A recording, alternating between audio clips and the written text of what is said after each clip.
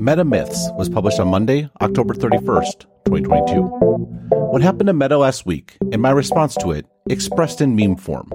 See the GTA meme about here we go again.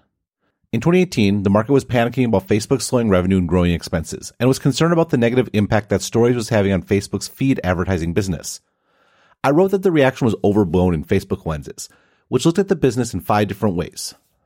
Lens 1 was Facebook's finances, which did show troubling trends in terms of revenue and expense growth. See chart. As I noted at the time, I could understand investor trepidation about these trend lines, which is why other lenses were necessary. Lens 2 was Facebook's products, where I argued that investors were over-indexed on Facebook the app and were ignoring Instagram's growth potential, and, in the very long run, WhatsApp. Lens 3 was Facebook's advertising infrastructure, which I argued was very underrated, and which would provide a platform for dramatically scaling Instagram monetization in particular. Lens 4 was Facebook's moats, including its network, scaled advertising product, and investments in security and content review. Lens 5 was Facebook's raison d'etre, connecting people, where I made the argument that the company's core competency was in addressing a human desire that wasn't going anywhere. I concluded, quote, to insist that Facebook will die any day now is in some respects to suggest that humanity will cease to exist any day now. Granted, it is a company and companies fail, but even if Facebook failed, it would only be a matter of time before another Facebook rose to replace it. That seems unlikely. For all the company's travails and controversies over the past few years, its moats are deeper than ever, its money-making potential not only huge but growing both internally and secularly. To that end, what is perhaps most distressing of all to would-be competitors is in fact this quarter's results. At the end of the day, Facebook took a massive hit by choice. The company is not maximizing the short term. It is spending the money and suppressing its revenue potential in favor of becoming more impenetrable than ever. End quote. The optimism proved prescient, at least for the next 3 years. See stock chart. Facebook's stock price increased by 118% between the day I wrote that article, before peaking on September 15, 2021. Over the past year, though, things have certainly gone the opposite direction. See stock chart. Meta, nay Facebook, is now, incredibly enough, worth 42% less than it was when I wrote Facebook Lenses, hitting levels not seen since January 2016. It seems the company's many critics are finally right. Facebook is dying, for real this time. The problem is that the evidence just doesn't support this point of view. Forget 5 lenses. There are 5 myths about Meta's business that I suspect are driving this extreme reaction. All of them have a grain of truth, so they feel correct. But the truth is, if not 100% good news, much better than most of those dancing on the company's apparent grave seem to realize. Myth 1. Users are deserting Facebook. MySpace is, believe it or not, still around. However, it has been irrelevant for so long that I needed to look it up to remember if the name used camel case or not. It doesn't. It does, though, still seem to loom large in the mind of meta skeptics, certain that the mid-2000s social network's fate was predictive for the company that supplanted it. The problem with this narrative is that Meta is still adding users. The company is up to 2.93 billion daily active users, an increase of 50 million, and 3.71 billion monthly active users, an increase of 60 million. Moreover, this isn't all Instagram and WhatsApp. Facebook itself increased its daily active users by 16 million to 1.98 billion, and its monthly active users by 24 million to 2.96 billion. Granted, all of that growth, at least in the case of Facebook, was in Asia Pacific and the rest of the world, but the US and Europe were flat, not declining. Given that Facebook long ago completely saturated those markets, it is meaningful that the company is not seeing any churn. This goes back to my 5th lens. Facebook does connect people, and that connection is still meaningful enough for a whole lot of people to continue to use its services, and there's no sign of that desire for connection disappearing or shifting to other apps. Myth 2. Instagram engagement is plummeting. The obvious retort is that sure, users may occasionally open Meta's apps when they are bored, but they are spending most of their time in other apps like TikTok, and that time is coming at the expense of Meta's apps, particularly Instagram. There is, to be clear, good reason to think that TikTok is having a big impact on Instagram specifically and Facebook broadly, but that impact, to the extent it is being felt, is in depressing growth, not in reversing it. CEO Mark Zuckerberg said at the beginning of his opening remarks on Meta's earnings call. There's been a bunch of speculation about engagement on our apps, and what we're seeing is more positive. On Facebook specifically, the number of people using the service each day is the highest it's ever been, nearly 2 billion, and engagement trends are strong. Instagram has more than 2 billion monthly actives. WhatsApp has more than 2 billion daily actives, also with the exciting trend that North America is now our fastest growing region. Across the family, some apps may be saturated in some countries or some demographics, but overall, our apps continue to grow from a large base. And we're also seeing engagement grow, especially strong growth in Reels. And I'll share more details about that when I discuss our product priorities shortly. Analysts on the call were skeptical and asked specifically about the U.S. market. CFO Dave Wehner had good news in that regard as well. So on time spent, we are really pleased with what we're seeing on engagement. And as Mark mentioned, Reels is incremental to time spent.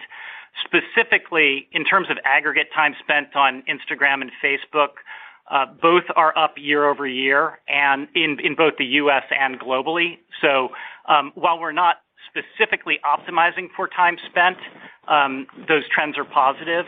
And we aren't specifically optimizing for time spent, as that would tend to tilt us towards longer form video. And we're actually focused more on, short form and other types of content. Again, TikTok usage is certainly usage that Meta would prefer happen on their platforms. What seems clear, though, is that short-form videos are growing the overall market for user-generated content. In other words, TikTok isn't eating Meta's usage, but rather growing the overall pie. And to be clear, taking more of that pie than Meta is, at least until recently. Myth 3. TikTok is dominating. It is frustrating to not know exactly how big that new pie is, or what Meta's share is relative to TikTok. But the company offered more evidence in Laugh My Takeaway last quarter that Meta has contained the TikTok threat. First, according to Sensor Tower data as reported by Morgan Stanley, TikTok usage appears to be plateauing. See chart. Growth in the US specifically was around 4%, with half the penetration of Instagram. Second, Reels usage is still growing. Zuckerberg said on the earnings call, "Our AI discovery engine is playing an increasingly important role across our products, especially as advances enable us to recommend more interesting content from across our networks and feeds that used to be primarily driven just by the people and accounts you follow. So this, of course, includes Reels, which continues to grow quickly across our apps, both in production and consumption. There are now more than 140 billion Reels plays across Facebook and Instagram each day. That's a 50% increase from 6 months ago. Reels is incremental to time spent on our apps. The trends look good here, and we believe that we're gaining time spent share on competitors like TikTok." It's fair to be a bit skeptical about that number, particularly as auto-playing Reels take over more of both the Facebook and Instagram feeds. What is perhaps more meaningful is the fact that Reels now has a $3 billion annual run rate, despite the fact it doesn't monetize nearly as well as Meta's other ad formats. For now, anyways. TikTok, by comparison, had $4 billion in revenue in 2021 and set a goal for $12 billion this year. I suspect the company won't reach that goal, thanks to both ATT and the macroeconomic environment. Still, it should be a good-sized number. Meta, to be sure, has a much more fleshed-out ad product that almost certainly monetizes better than TikTok. The takeaway here is not that Reels is surpassing TikTok anytime soon, but it is a real product that is almost certainly growing more quickly, which, it's worth noting, is what Instagram did to Snapchat with Stories. Facebook didn't take usage back, but it stopped more users from moving, which ultimately resulted in far more usage. Third, the fact that Reels usage is, quote, incremental to time spent on Meta apps, end quote, supports the argument above that short-form video is growing the pie for user-generated content. To be sure, all that TikTok usage is probably the equivalent of tens of billions of revenue if Meta could harvest it. But once again, the evidence suggests that the cost of TikTok to Meta is, at least for now, opportunity cost, not actual infringement on the company's business. Myth 4. Advertising is dying. This is probably the point where my statement in the beginning, that all these myths have a bit of truth to them that makes them believable, is the most important. A good chunk of Meta's drawdown is justified, and the reason is Apple's App Tracking Transparency, ATT, policy. Before ATT, ad measurement, particularly for all digital transactions like app installs and e-commerce sales, was measured deterministically. This meant that Meta knew with a high degree of certainty which ads led to which results, because it collected the data from within advertisers' apps and websites, via Facebook SDK or Pixel. This in turn gave advertisers the confidence to spend on advertising not with an eye towards its cost, but rather with an expectation of how much revenue could be generated. ATT severed that connection between Meta's ads on one side and conversions on the other by labeling the latter as third-party data and thus tracking. Never mind that none of the data was collected by the app maker or merchant, who were more than happy to deputize Meta for ad-related data collection. This not only made the company's ads less valuable, it also made them more uncertain. Unlike COVID, when return on advertising spend, ROAS-focused advertisers bought up inventory abandoned by brands, the current macroeconomic slowdown has much less of a buffer. This was, needless to say, a big deal for the entire industry. But what has been fascinating to observe over the last 9 months is how few companies want to talk about it, particularly Google in the context of YouTube. Meta's stock slide, though, shows why. ATT was a secular structural change in the digital ad market that absolutely should have a big impact on an affected company's stock price. Meta, to their credit, admitted that ATT would reduce the revenue by $10 billion a year. And because that impact is primarily felt through lower prices, that is money straight off of the bottom line. And it's a loss that will only accumulate over time, by extension reducing the terminal value of the company. Again, the stock should be down. What ATT did not do, though, was kill digital advertising. There are still plenty of ads on Facebook, and mostly not from traditional advertisers from the analog world. Entire industries have developed online over the last 15 years in particular, built for a reality where the entire world as addressable market makes niche products viable in a way they never were previously, as long as the seller can find a customer. Meta is still the best option for that sort of top-of-the-funnel advertising, which is why the company still took in $27 billion in advertising last quarter. Moreover, the fact that number was barely down year over year speaks to the fact that digital advertising is still growing strongly. Yes, ATT lopped off a big chunk of revenue, but it is not as if Meta revenue actually decreased by $10 billion annually. There is an analogy here to how short-form video has increased the share of time of user-generated content, as opposed to taking time away from Meta. Meta, of course, is not standing still either. SKAdNetwork 4 has seen Apple retreat from its most extreme positions with a new ad API that should help larger advertisers in particular. Meta is meanwhile working to move more conversions onto their own platform, which magically make that data allowable as far as Apple is concerned, even though there's no meaningful difference for merchants beyond losing that much more control of their businesses. Footnote. The news last month about pulling back on Instagram shopping was about focusing on ad-driven commerce, end footnote. It's also notable that the company's click-to-message advertising product is itself on a $9 billion run rate and growing fast. The most important efforts, though, are AI-driven. Myth 5. Meta's spending is a waste.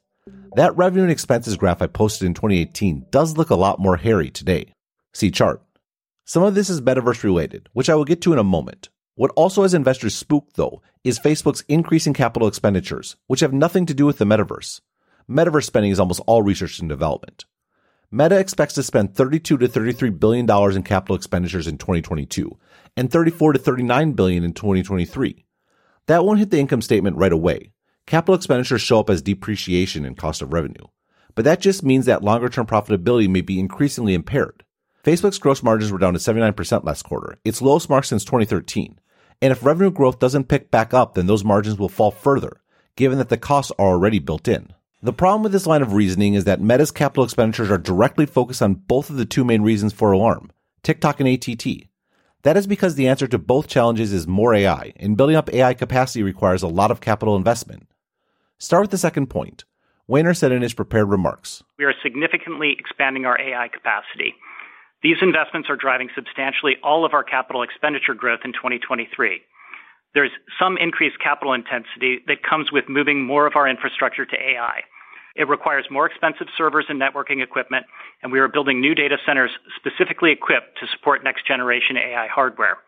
We expect these investments to provide us a technology advantage and unlock meaningful improvements across many of our key initiatives, including Feed, Reels, and Ads. We are carefully evaluating the return we achieve from these investments, which will inform the scale of our AI investment beyond 2023. Meta has huge data centers, but those data centers are primarily about CPU compute, which is what is needed to power Meta's services. CPU compute is also what was necessary to drive Meta's deterministic ad model and the algorithms it used to recommend content from your network. The long-term solution in ATT, though, is to build probabilistic models that not only figure out who should be targeted, which, to be fair, Meta was already using machine learning for, but also understanding which ads converted and which didn't. These probabilistic models will be built by massive fleets of GPUs, which, in the case of NVIDIA's A100 cards, cost in the 5 figures. That may have been too pricey in a world where deterministic ads worked better anyways, but Meta isn't in that world any longer, and it would be foolish to not invest in better targeting and measurement. Moreover, the same approach will be essential to Reel's continued growth. It is massively more difficult to recommend content from across the entire network than only from your friends and family, particularly because Meta plans to recommend not just video, but also media of all types, and intersperse it with content you care about. Here too, AI models will be the key, and the equipment to build those models costs a lot of money. In the long run, though, this investment should pay off. First, there are the benefits to better targeting and better recommendations I just described, which should restart revenue growth. Second, once these AI data centers are built out, the cost to maintain and upgrade them should be significantly less than the initial cost of building them the first time. Third, This massive investment is one no other company can make, except for Google, and, not coincidentally, Google's capital expenditures are set to rise as well. That last point is perhaps the most important. ATT hurt Meta more than any other company because it already had by far the largest and most finely tuned ad business. But in the long run, it should deepen Meta's moat.